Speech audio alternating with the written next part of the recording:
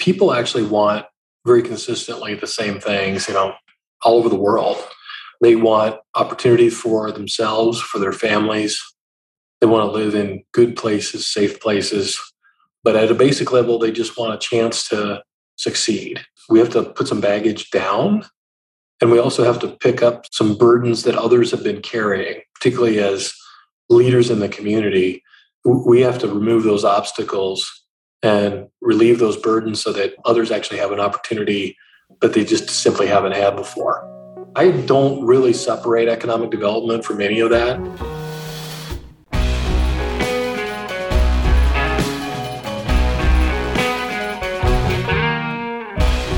Kenny McDonald serves as the third president and CEO of the Columbus Partnership, a civic organization of Columbus's top business leaders.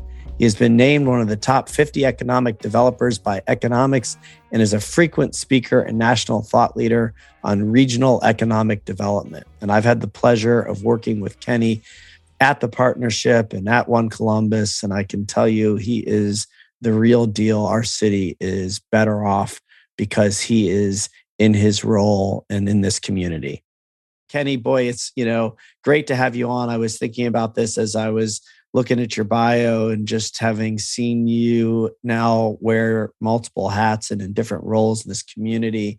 It's awesome to have you in the role you're in.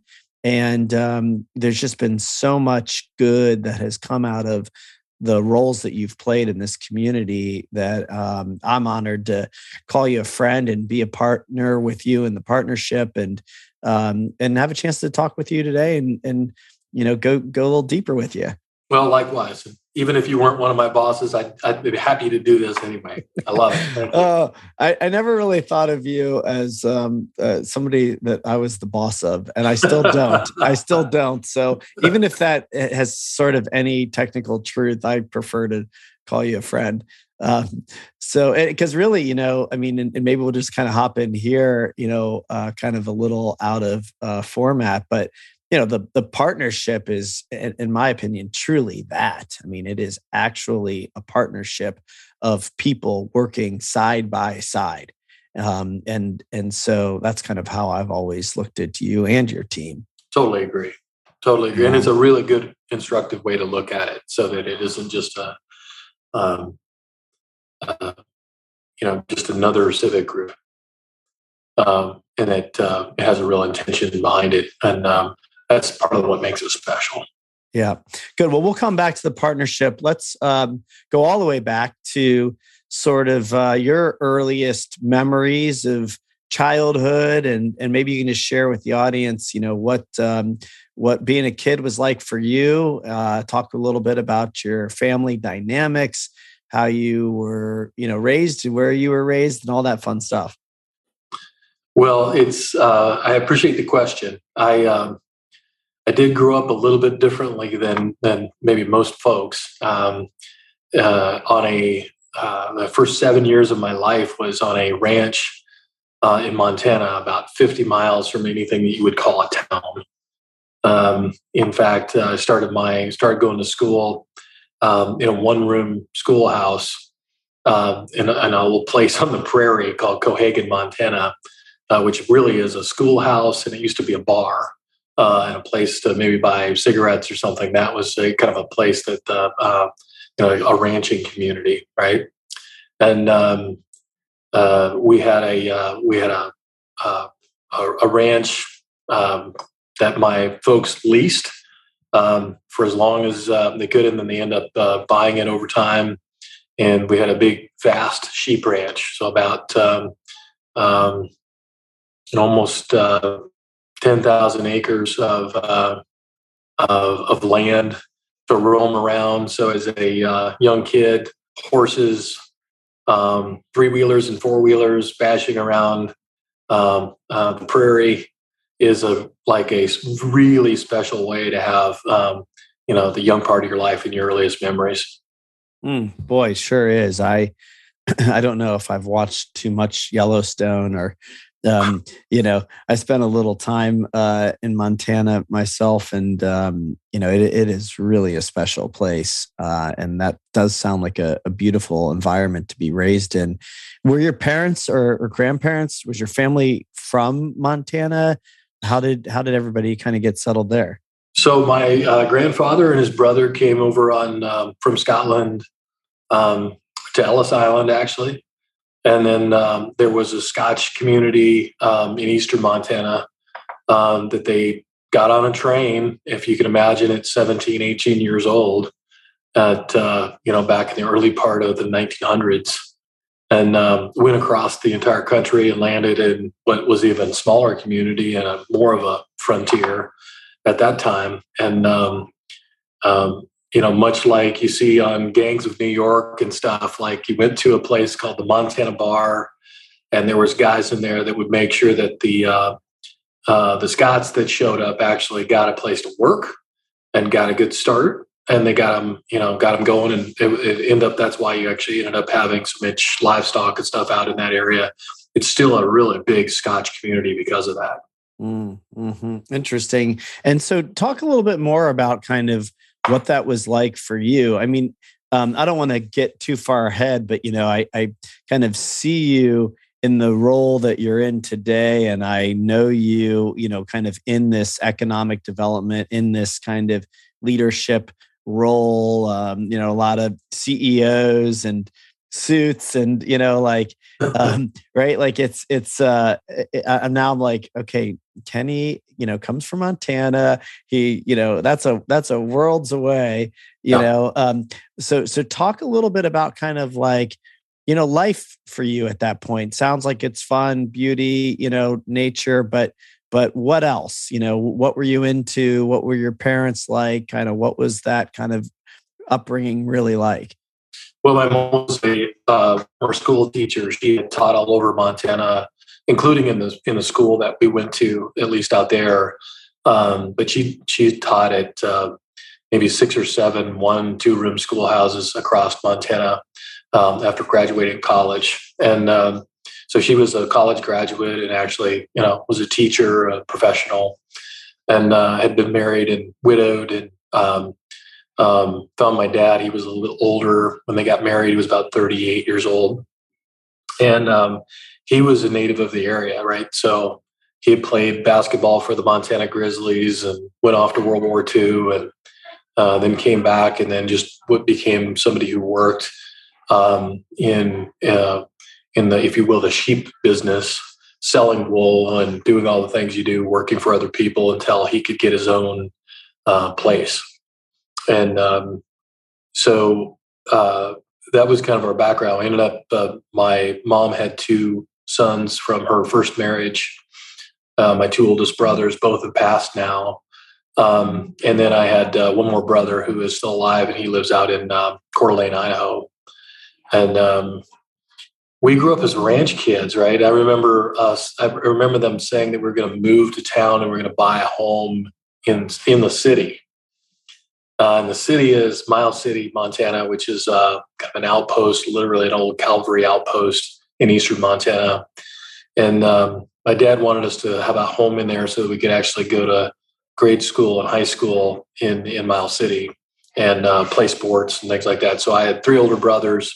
I would say between working on the ranch and just playing ball, whether that was baseball, football, basketball, that was the totality of our life. Like that's how we lived. And I was the youngest of them.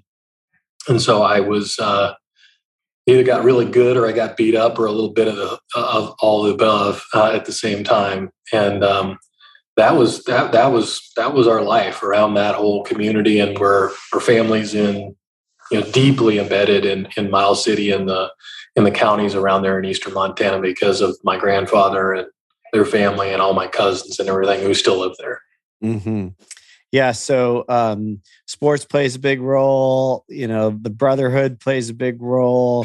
Tell me a little bit more about kind of any other, interest relative to academics, or anything that maybe was starting to come through that might, connect dots to where you are today, or to kind of your where you start to go off into next, your studies, your academic period of life? Well, I mean, really a typical kind of small town guy. I mean, sports was probably the priority over everything. And I really wanted to play college sports of one or the football or basketball.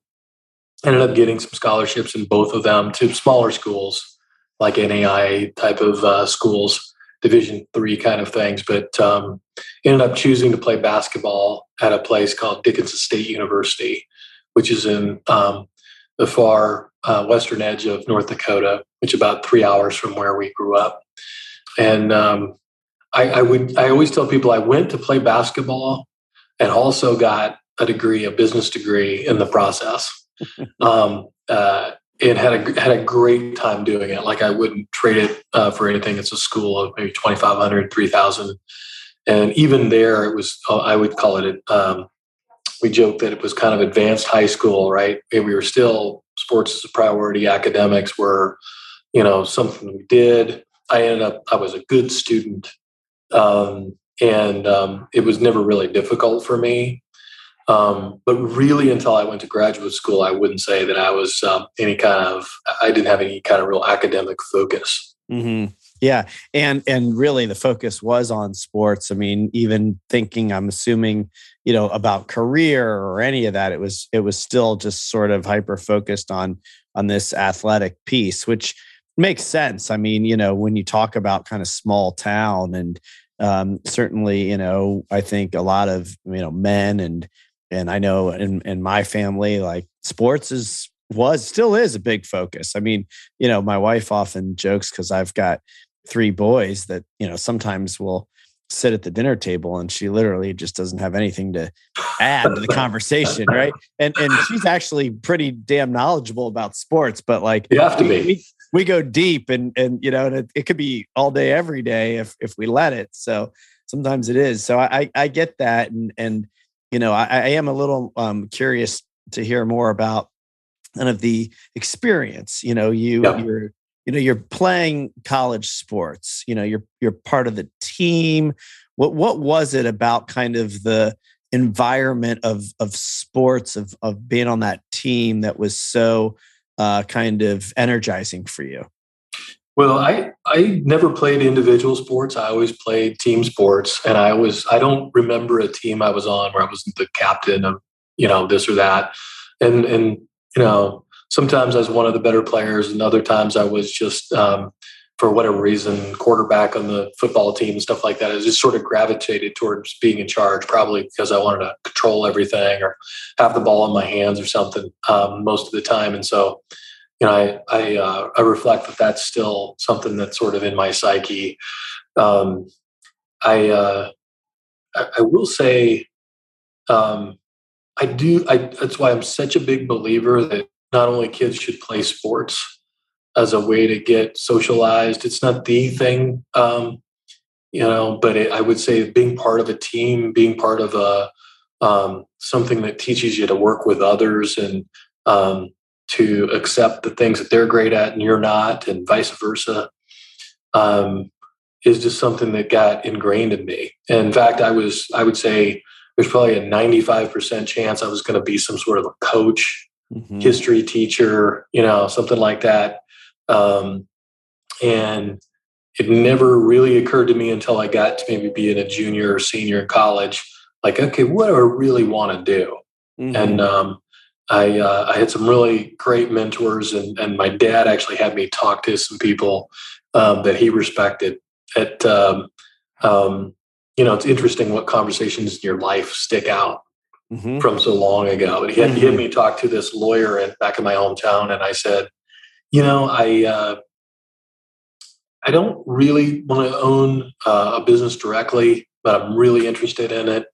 I saw the good things and the failings maybe of where I grew up, because it's a tough place. It's kind of a hard life, ranching. You're on the plains of eastern Montana.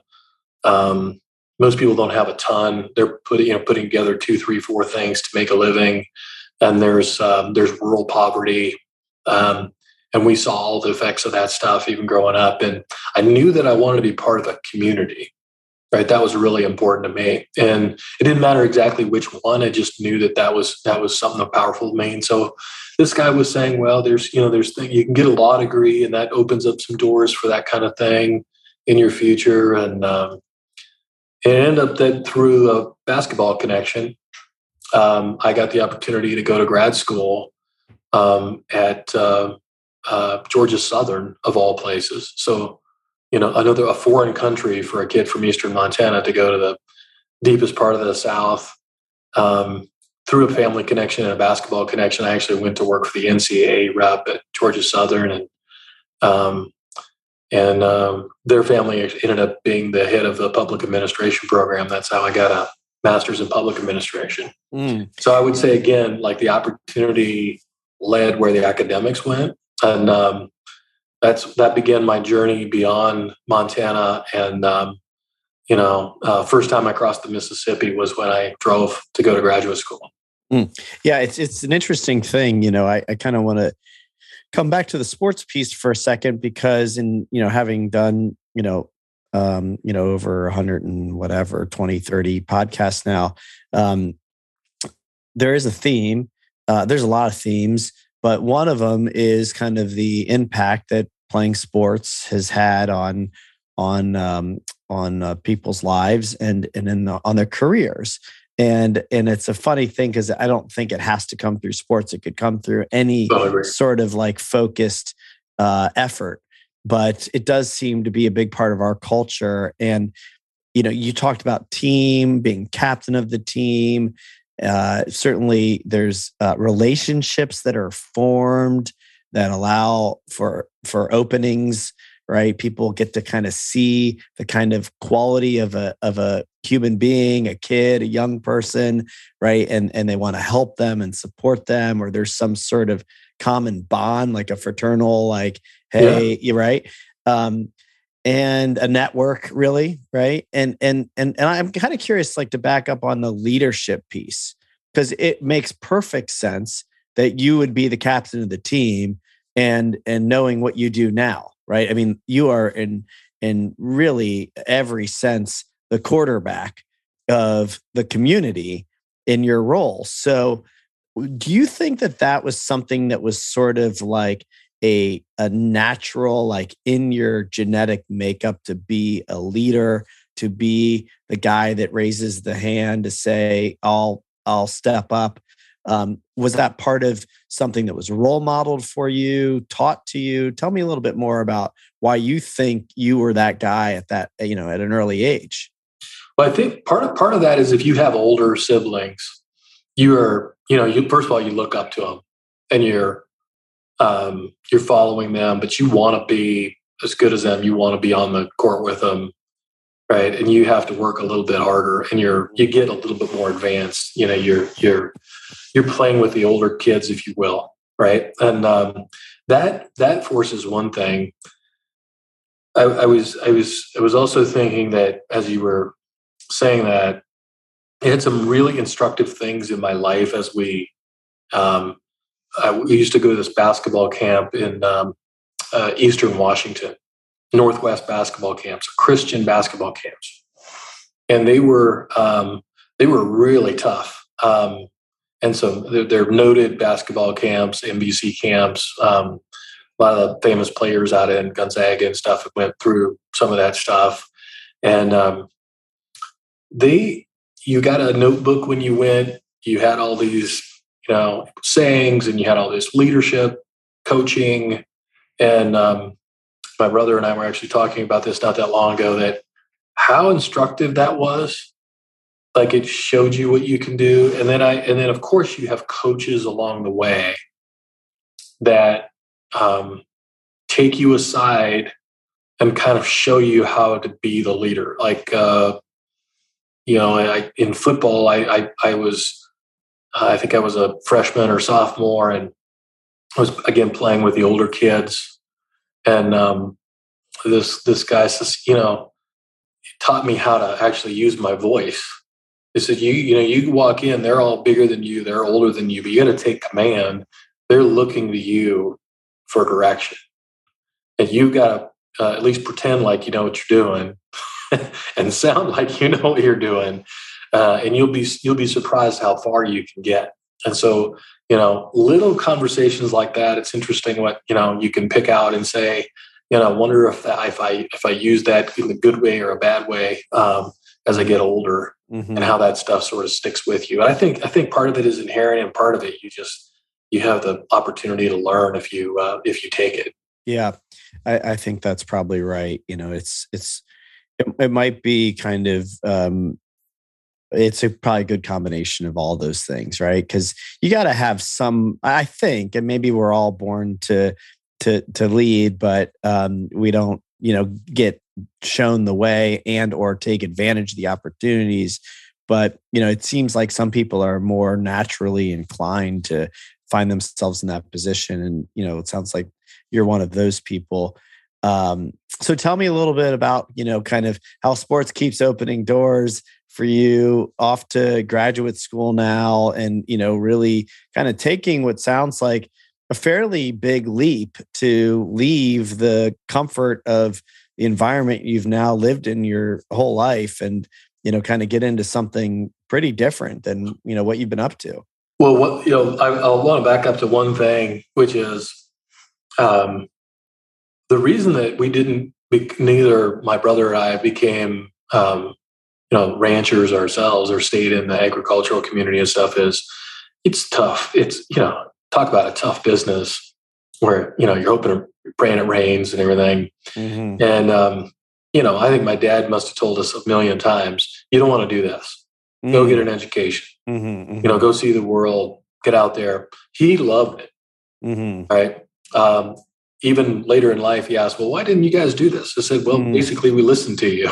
And, yeah, that's funny. So when I went off, I wanted to go to graduate school. I was probably anxious, but excited to do this. I loaded up my car with everything I owned, which wasn't a whole lot, and some cassette tape decks, drove across the country. And, I really didn't know what I was getting into.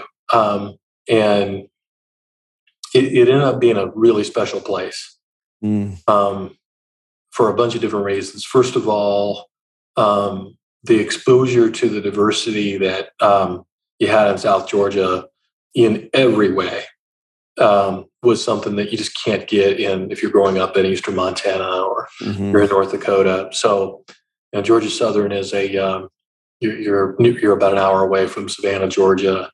In fact, I took a bunch of my classes at Savannah State, which is a historically black college, and long conversations with some of the professors there really started to form, the way I think about diversity, and some of the things that I'm passionate about bringing to communities were formed when I was maybe enhanced when I was there on some things that I knew, but I didn't have much exposure to. And just some really special people that worked in criminal justice, and some of the professors that I had down there really changed my life in a couple of years in terms of what I wanted to do, and ended up actually getting me into economic development through an internship. That's actually, the pathway to what I would say the second part of my life beyond sports, which was economic development. Mm-hmm. Yeah. Yeah. And I definitely want to kind of circle back around some of the issues around diversity and some of the things that we're tackling as a society today, and how that experience, served you well to be in the position you're in now. But let's kind of, continue to follow this thread. You kind of start to get an economic development bug, and talk a little bit about kind of what is it about that has you curious or energized or starting to really, move in this path away from sports and into something that's, I'm sure there's tons of, correlation, as we've already discussed, right? The competitive aspect, the teamwork, the leadership. I mean, it's all probably there, but, in a lot of ways it's in a very different medium. So talk a little bit about, why economic development. So my advisor, who I was really close to, said, I've got the internship for you. I mean, you love business. You want to be part of a community. It's not boring, like it's different every day. And I'm going to, suggest you go take this internship with the Savannah Economic Development Authority, which ended up being, not only an ordinary economic development group, but really one of the best in the country. So it's still actually, and from our peer group here in Columbus, you wouldn't think of Savannah being, a peer group, but their economic development team has always been phenomenal, and they have this long history. And so I got the opportunity to work for, first of all, a great group of people at a very high level at what they did. Right, so I jumped right into something that was pretty special. And then I was just kind of, I still am amazed the rooms that I'm in. Right, so I go to work for these guys, and you're with the mayor of Savannah, you're with the county commissioners, you're hosting the governor, you're hosting CEOs and clients on a regular basis from the community and from around the world that are coming. And you look around sometimes and you think, I'm some kid from Eastern Mount. What am I doing in this room, right? And I get to be part of the conversation and get a hand in doing some small thing, or maybe having a bigger role in helping this happen. And so it's actually exhilarating, right? So it's like there's adrenaline to it. There's there's that high that you would get from winning a game by winning a project, or competing with another community for something, right? Mm-hmm. And then, of course, it's a team. Mm-hmm. And by the way, most of the team you don't control at all. Yeah. You've got a bunch of actors, and you don't get to bench anyone or put anybody in the game. Like you're taking the field with the players you have, and you're trying to maximize it. And it's addicting. I will say that for a period of time, the two worlds were really overlapped a lot, because particularly I played basketball, right? So the basketball world, the network of basketball coaches and people that played the sport and stuff, even if you were at a lower level like I was, you end up being connected, just a couple of nodes away from anybody. Mm-hmm. And I feel the same way after working in economic development for, the second half of my life, if you will, that I'm connected to every community, and I can go to almost any place in the country or even in the world and find an economic developer as if we're playing a game of pickup basketball. Mm-hmm. And we can talk the same language all the time. So there's lots of corollaries and stuff, the things that make me really passionate about it. Yeah. Yeah. I also, what I'm hearing is just kind of the value that you have and the experience that you've had in being part of community, being part of a network, right? Which is sort of the same thing, right? That whether it be Montana sports, basketball specifically, economic development, or, our partnership, there's community there. And that is super important to absolutely learn, grow, fall, support each other, right? Create, collaborate. You have to be around people that either understand you, who know what it's like to do what you do. And in fact, this is sort of like the reason that, I have this podcast is to try to help people in the community navigate, learn, go on to do things like you're doing. And so I just hear that kind of constant thread coming through of the value that community and network and being a part of something, belonging to something is really played in your life. And also just trying to raise the bar all the time, right? I'm motivated, and some of it's competitiveness, and some of it's just really curiosity about, wow, like I didn't know that was possible. I didn't know, communities did that. I know when I first joined the crew in Savannah, I had no idea of the apparatus in every city in the world, effectively, that exists just below the surface. And it's these teams of people that are working like crazy to make sure that they're building an economy, they're improving things, and they're professionals at it. Like there's people who do this. That was maybe one of the things that got me most excited was it was like a hidden treasure. I mean, I thought you either went to work for the government and you became part of the official government, or you became, went into work in business or something, which is how I grew up. My family, my dad was a businessman, effectively, and I never even knew anybody that worked in an office. So even that was kind of a big step to work in an office, and so it was a big leap. But I just was lucky, by the way, that people took up for me and gave me opportunities to jump in. Yeah, I'm wondering, just sitting here, kind of thinking about you and this path that you've been on, and I'm wondering how much of kind of the fact that you had not been exposed to being in an office or the business community in a traditional sense, how much of the kind of ranch life and you being sort of conditioned that way, and I'm kind of making assumptions here, but like what feels very sort of grounded and wholesome and focused on relationships, right?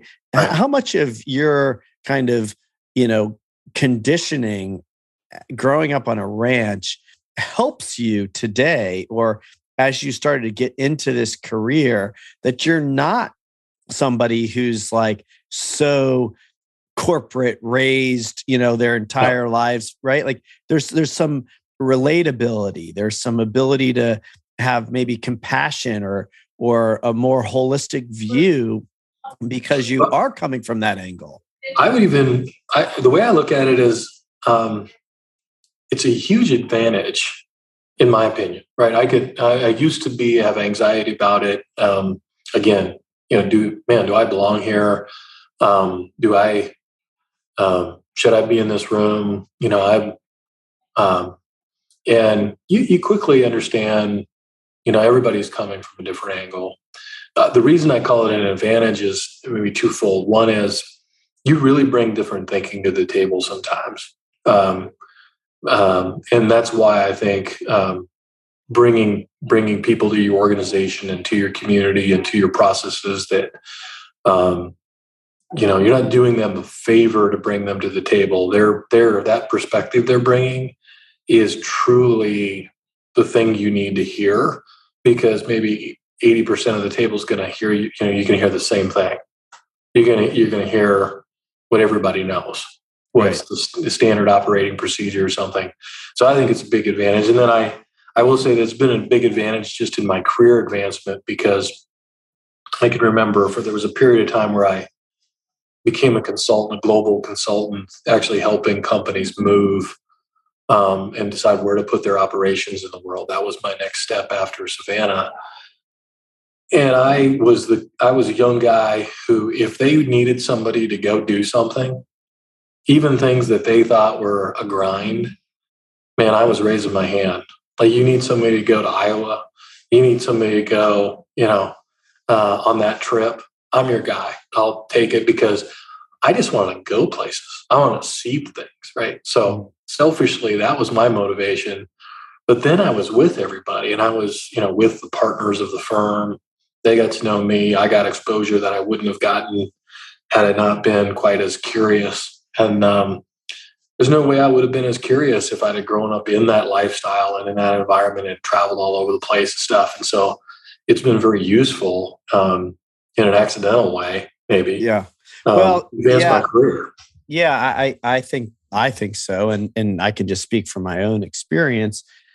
I personally gravitate to people that, aren't all one way and that, maybe are a little bit more approachable. And I don't know. I think that we probably need more of that in community and in business in particular, especially where you're talking about trying to solve problems together, right? Right. If you come at it kind of real rigid in one sort of mindset, it's going to be harder, really. I do think it's an advantage. Talk to me a little bit about, you mentioned that next step, and I want to get to how you arrive in Columbus and, eventually at the partnership. Tell me a little bit more about kind of how your career continues to advance to bring you here. I've had these great mentors at every stop. And so in Savannah, I worked for some people that were super at their job, but they saw that I was pretty ambitious, and they suggested that I go work for this company in Greenville, South Carolina called Fluor. And Fluor is one of the biggest engineering companies in the world, but they have like a special forces unit, if you will. There was about 30 people at that time that did corporate site selection. And when I work in Savannah and when here in Columbus, we still work with a community of people that do that work around the world. And like everything else, there's a small group of them. I can probably name a couple hundred people that really do that for a living. And I've got to know them all personally. And got to do that for about 8 years of my life. And lived in Greenville, Spartanburg, but got to lead major corporate teams in China and all over the United States and Europe and Eastern Europe, finding locations for them to put their manufacturing operations, their office environments, their headquarters, negotiating all the incentives and stuff. So those were that period of my career was what created a global network for me of people that were kindred spirit, both the clients as well as all the communities that I worked with, whether they won the project or they didn't win the project. And I just got to know maybe hundreds and hundreds of people around the world who were doing what I wanted to do, which was ultimately help these communities reach their potential. I had a couple of additional stops. I mean, 9/11 was a big event in my life. I was actually on the West Coast. I was in San Francisco when the event happened on the end of a road trip. And I was going to set up a California office for us, and I had a 6-month-old daughter at the time, and I thought, well, I'm traveling all over the place all the time. The world's changing. I've got to start thinking about, I really want to work for a community. And I left about 6 months later. I left and went to Albuquerque, New Mexico, thinking we wanted to go back out west. I love that place. Wonderful community, very poor state, very different environment, even from anything out west that I was aware, in Montana or anything. Did that for a couple of years, and then I had an opportunity to come back to Charlotte. And for 7 years in Charlotte, I helped to be kind of the number 2 person for the Charlotte Regional Partnership, which is an economic development group for 16 counties in and around Charlotte. And that experience in Charlotte was a whole different ballgame. That was doing it at a fairly high level, recruiting business from around the world, going to Europe, multiple times a year to recruit German businesses, French businesses, and things like that. And again, really doing the work of it and getting exposure to a few things. And that ultimately led me to a call from Columbus, Ohio. Yeah, and so that call comes in, and what do you know about Columbus, Ohio, and what I hear, this calling to be a part of community, but what are you thinking when you hear Columbus that time? Well, so one thing that was in the back of my mind was I really do want to lead an organization, right? And much like a coach would or something, like we sort of know where the good teams and the great programs are.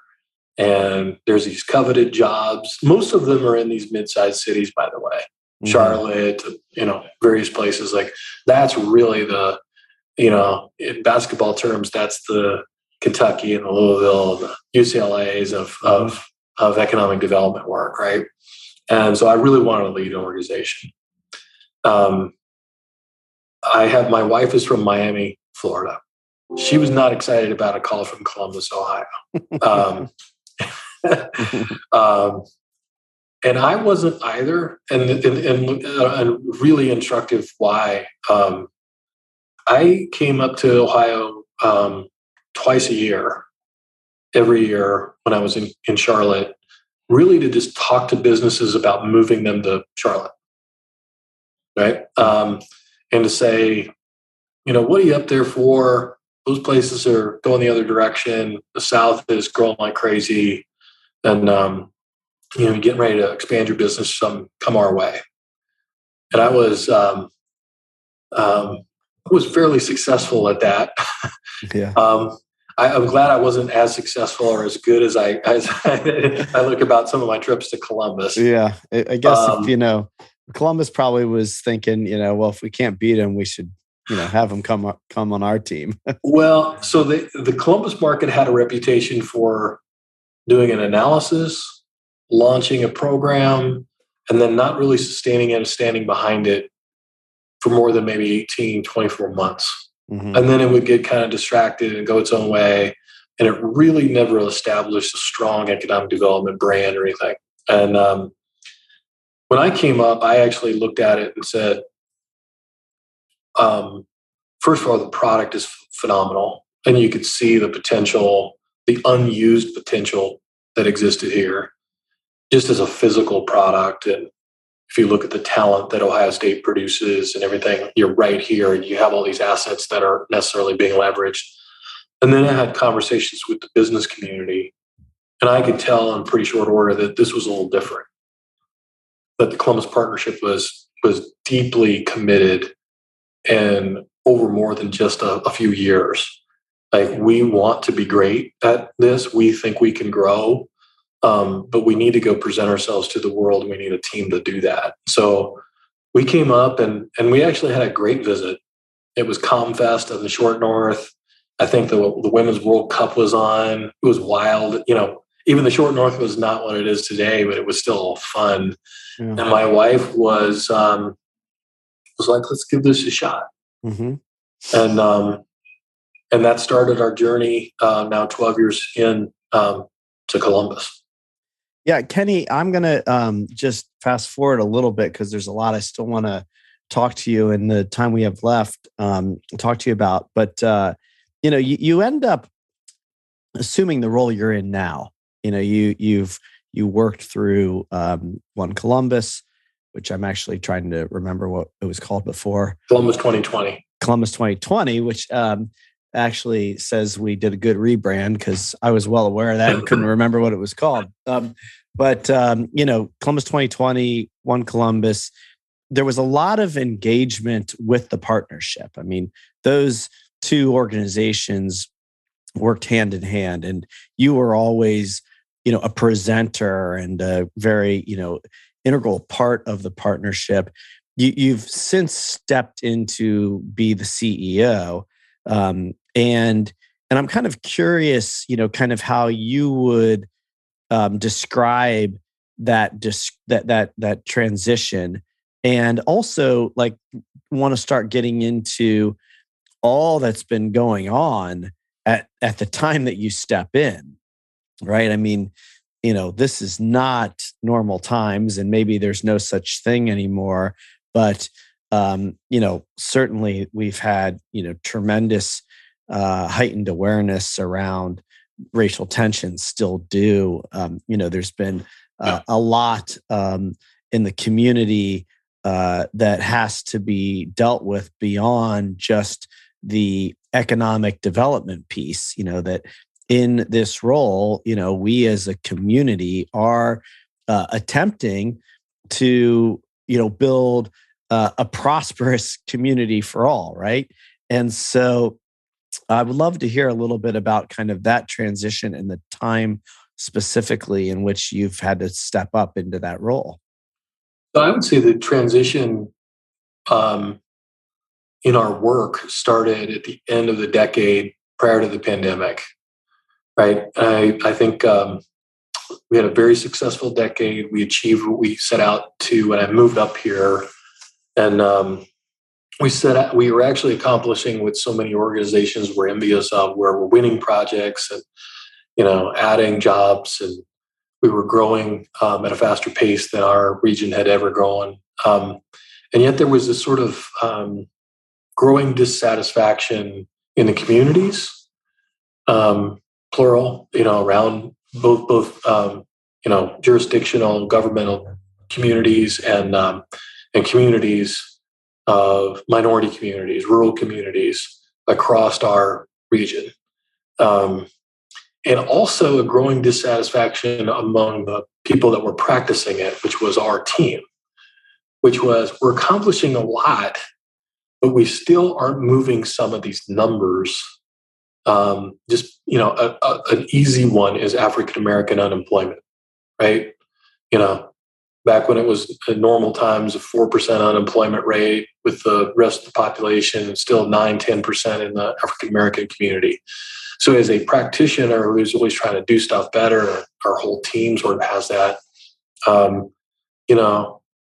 that makes us curious and makes us motivated, and we're going to figure that out. So when we launched sort of the next decade's plan, I think our call to the community was, we've got to work on the stuff that is the enabling systematic things that are going to cause us not only to grow, but to solve some of these other numbers that we want to diminish or decrease with equal vigor. And we're asking for infrastructure to be done differently. We're asking for transit. We're asking for workforce programs to work a little different, for hiring practices to look a little bit different.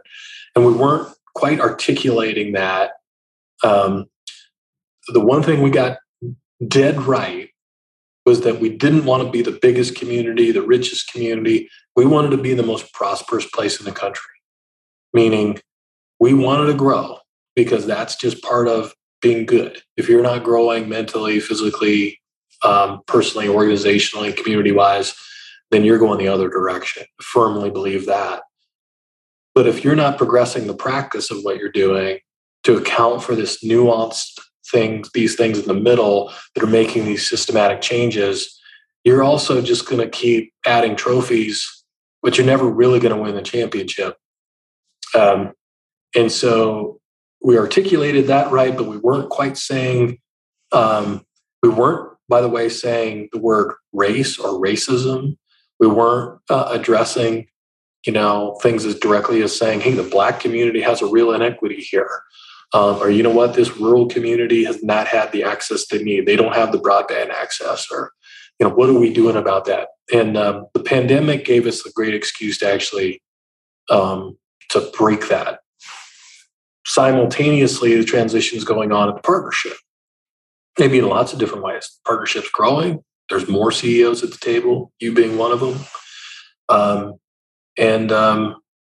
Fast forward, at the end of the pandemic, and for the last 12 months, we had an opportunity to work with Intel on one of the largest projects in the world, which is, is interesting in a lot of ways, but it's also a forcing mechanism for us to break the final eggs and say, okay, how are we going to make this omelet going forward? Mm-hmm. And that's kind of a weird way to say that, how that transition worked. I took the reins 21 days into that. We announced the Intel project, which brought the area a lot of attention, state a lot of attention, even the country. And it's been a whirlwind to say, okay, let's get our footing after pandemic, after Intel, and actually after this economic and social transition that we're in. Mm-hmm. And maybe we're still getting our footing, but we're building what I think is the modern equivalent of an economic development platform, mm-hmm. which addresses all these subjects. So I get more fired up now because we're going to do this differently but I think we're going to do it way better. Yeah. Well, I was actually just at a conference yesterday in Palm Beach with a guy who came up to me, just introduced himself from Silicon Valley, knew I was from Columbus, and wanted to talk about the Intel deal. And this, it was obviously, this is on people's radar. And his question to me was, why Columbus? How did Columbus win that deal? And better than anybody, but I think, what I said to him was, from what I know, this wasn't our first attempt at a deal like that. And so it didn't just happen. It happened over many, many years of laying the groundwork and coming in second and third place so that we were ready and able to actually do what it takes to win the deal. And there's many other factors involved too. But, I am kind of curious to hear a little bit more from your perspective on one, why Columbus, and two, what does that deal do to transform this community? Well, lots of reasons why Columbus, but I will say professionally, you're totally right. You've pursued things and lost them, right? And I always tell our team, we win and we learn. We never lose. And opportunities have a way of coming back around. And we work with Foxconn. They actually wrote a book about the project that we were in. I was given a copy of this the other day, but I was reading about that effort, which was this huge opportunity about reshoring that they tried to do. And I'll give them all the credit in the world that they cracked the ice on some things, and we learned a lot by working with them at a global level. We learned a lot by competing for the Amazon HQ2 project and the kind of diversity that we were going to have to bring to the table and how to approach projects, big and small, going forward. We've done that. And by the way, talk about a team. There really is probably hundreds of people behind the scenes that actually help make this happen, starting with the governor and his team, and Jobs Ohio and their team, and probably the two most notable ones that did a bunch of the heavy lifting, the New Albany team, the New Albany company team, and all these people who just did heroic things for the last 12 months. I will say that there was a small group that would have kind of motivational calls and said, you know what, we're going to do it. We're whatever this takes, we're going to figure out how to make this work. And there's zero chance that if we had not worked for 10 years and failed and won and lost and all the things we've done, that we would actually have the fortitude to get through everything that we went through on that project. And by the way, an ongoing pandemic in the middle of it, and all the challenges going on swirling around us while we were trying to do it, wasn't the only thing we were doing. We had a record year above and beyond Intel at the same time, right? Mm-hmm. So it just shows that you can actually accomplish great things when you have a team, a network, and you've won and lost together, and you've learned from it, right? And you've taken the time to learn from it. And then you also got people that want to force you to think big. Mm-hmm. My greatest fear, thinking about this morning, Brett, about 100 years ago, we built the Lubbock Tower, we built the shoe, built the airport, and whoever those folks were had less resources than us, probably a lot less data, a lot less insight into the future. And they did some big things that we've enjoyed and get to live off of. And are we going to be as bold as people were 100 years ago or 50 years ago in some of the assets that were created? And we got to keep thinking big. So for me, the Intel project is more of a symbol. It's going to bring all kinds of great things that I could go into great detail about, but it's more of a symbol of it's possible. Yeah. And then if we do it right, we open opportunities for our Black community and for our Hispanic community and for our immigrant community and for communities all across Ohio to benefit from it, then man, we've really done something. Yeah. So that's great. I'm glad you kind of, landed there, because I was going to circle back around and talk about, how we actually achieve prosperity, right? Because there's this focus on economic development, but then, we're also talking about, Black community, minorities, rural, right? There's all sorts of, political divides. I mean, it's a complex puzzle. And the economic development piece is often kind of seen as sort of separate. And I don't think that it is. In fact, I have found in my own experience, and there's a lot of debate about this, that business is a powerful platform to solve world problems, and at least problems in a community. And so I'd love to hear a little bit more about kind of your vision for how we do not lose sight of the issues outside of, landing the big, intels of the world, and how that will actually go hand in hand with solving, the problems that we're aiming to solve. I think that maybe start with a couple premises. One is that people actually want very consistently the same things, all over the world. They want opportunity for themselves, for their families. They want to live in good places, safe places. And they kind of want to just get on with life, right?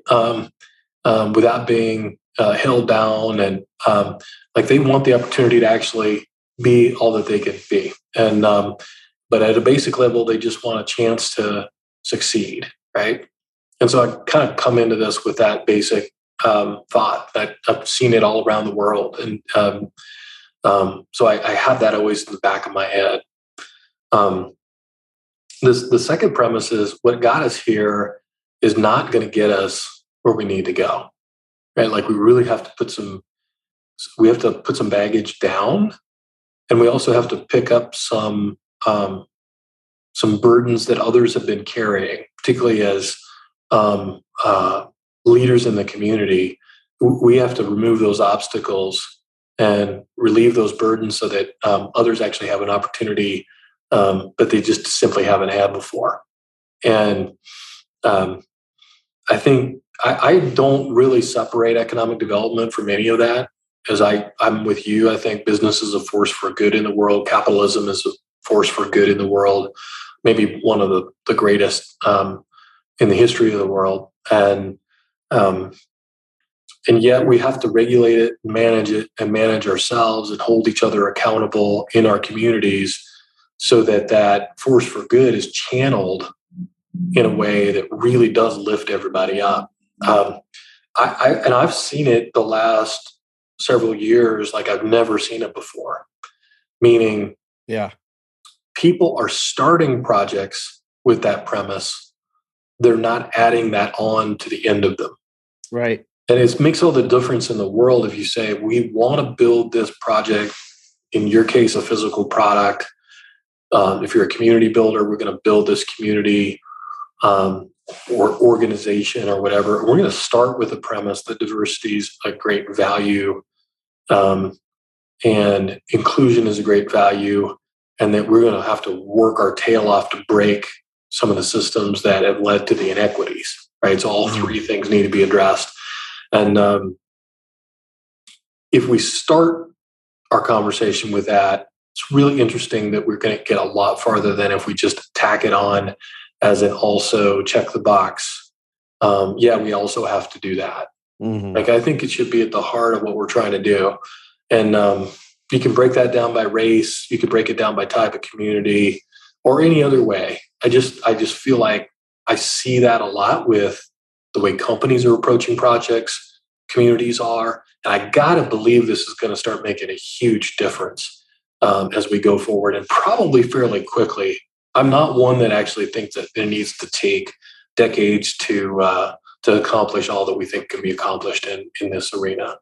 Yeah, I hope you're right. And I tend to share your optimism, and maybe it's in part because it's informed by what I've seen over the last few years, that I actually, and kind of giving, Alex some credit for this too. I really was super inspired and kind of re-energized with the partnership when I saw how people came together, after the George Floyd murders and through the pandemic to really elevate, the issues at hand and get outside of, the economic development mindset or the corporate mindset, the mindset of, our own businesses. And it's always been about community, and it's always been about things, more than just business. But that was a moment where I felt like there was some real leadership, where people were really coming out and standing for what they believed in, and then getting activated. And what I'm even more encouraged by is, and listen, I sit here as a white privileged man. So, I know that there's a lot of work to be done, but I'm encouraged by the work is continuing. It doesn't feel like people have, taken their foot off the gas like this, that we know there's still a long way to go. And a lot of great people are doing great work. And so, I guess, maybe I'll just, kind of wind down and turn it over to you for final thoughts. But, when I hear your story today and just knowing you and seeing what's taken place over the last few years, I do feel very comforted in knowing that there's leadership that is sincerely thinking big, broadly, and holistically about how we can all win. And because of that, I also think this doesn't have to take forever. So anyway, I'll thank you for that, and I'll kind of let you react to that and share any final thoughts as we start to wrap up. Well, I'll just go back to this idea of team and the network that is required. So no one entity, person, or anything is going to make that big of a difference, although each active individual leadership matters. And what I'm comforted is you go around a community like Columbus and you see people being vulnerable and saying, you know what, I don't know what I don't know. And I want to have a conversation about it. I want to expand my network. I want to learn what that looks like. They're doing it inside their companies. They're changing their practices internally. Sometimes like small practices that are sort of unlocking big opportunities. Doing things that financially or otherwise actually just help people build a bridge to a better future, and are doing things differently. And I'm seeing that on a pretty consistent basis now, which is actually the most exciting thing, and broadly. And then I see just this unbelievable network of government elected nonprofit academic leaders who are partners in this, right? That are bringing their processes to the table. They're opening up and saying, you know what, we don't quite understand what business needs or what the challenges are, and there's an exchange of ideas and vice versa. And I get really excited. Like the luxury of this job is the wide angle lens of all the leadership across the members of the partnership, first and foremost, the business community, and then all these other leaders in our community who are willing to do some very difficult and uncomfortable things to try to achieve this vision.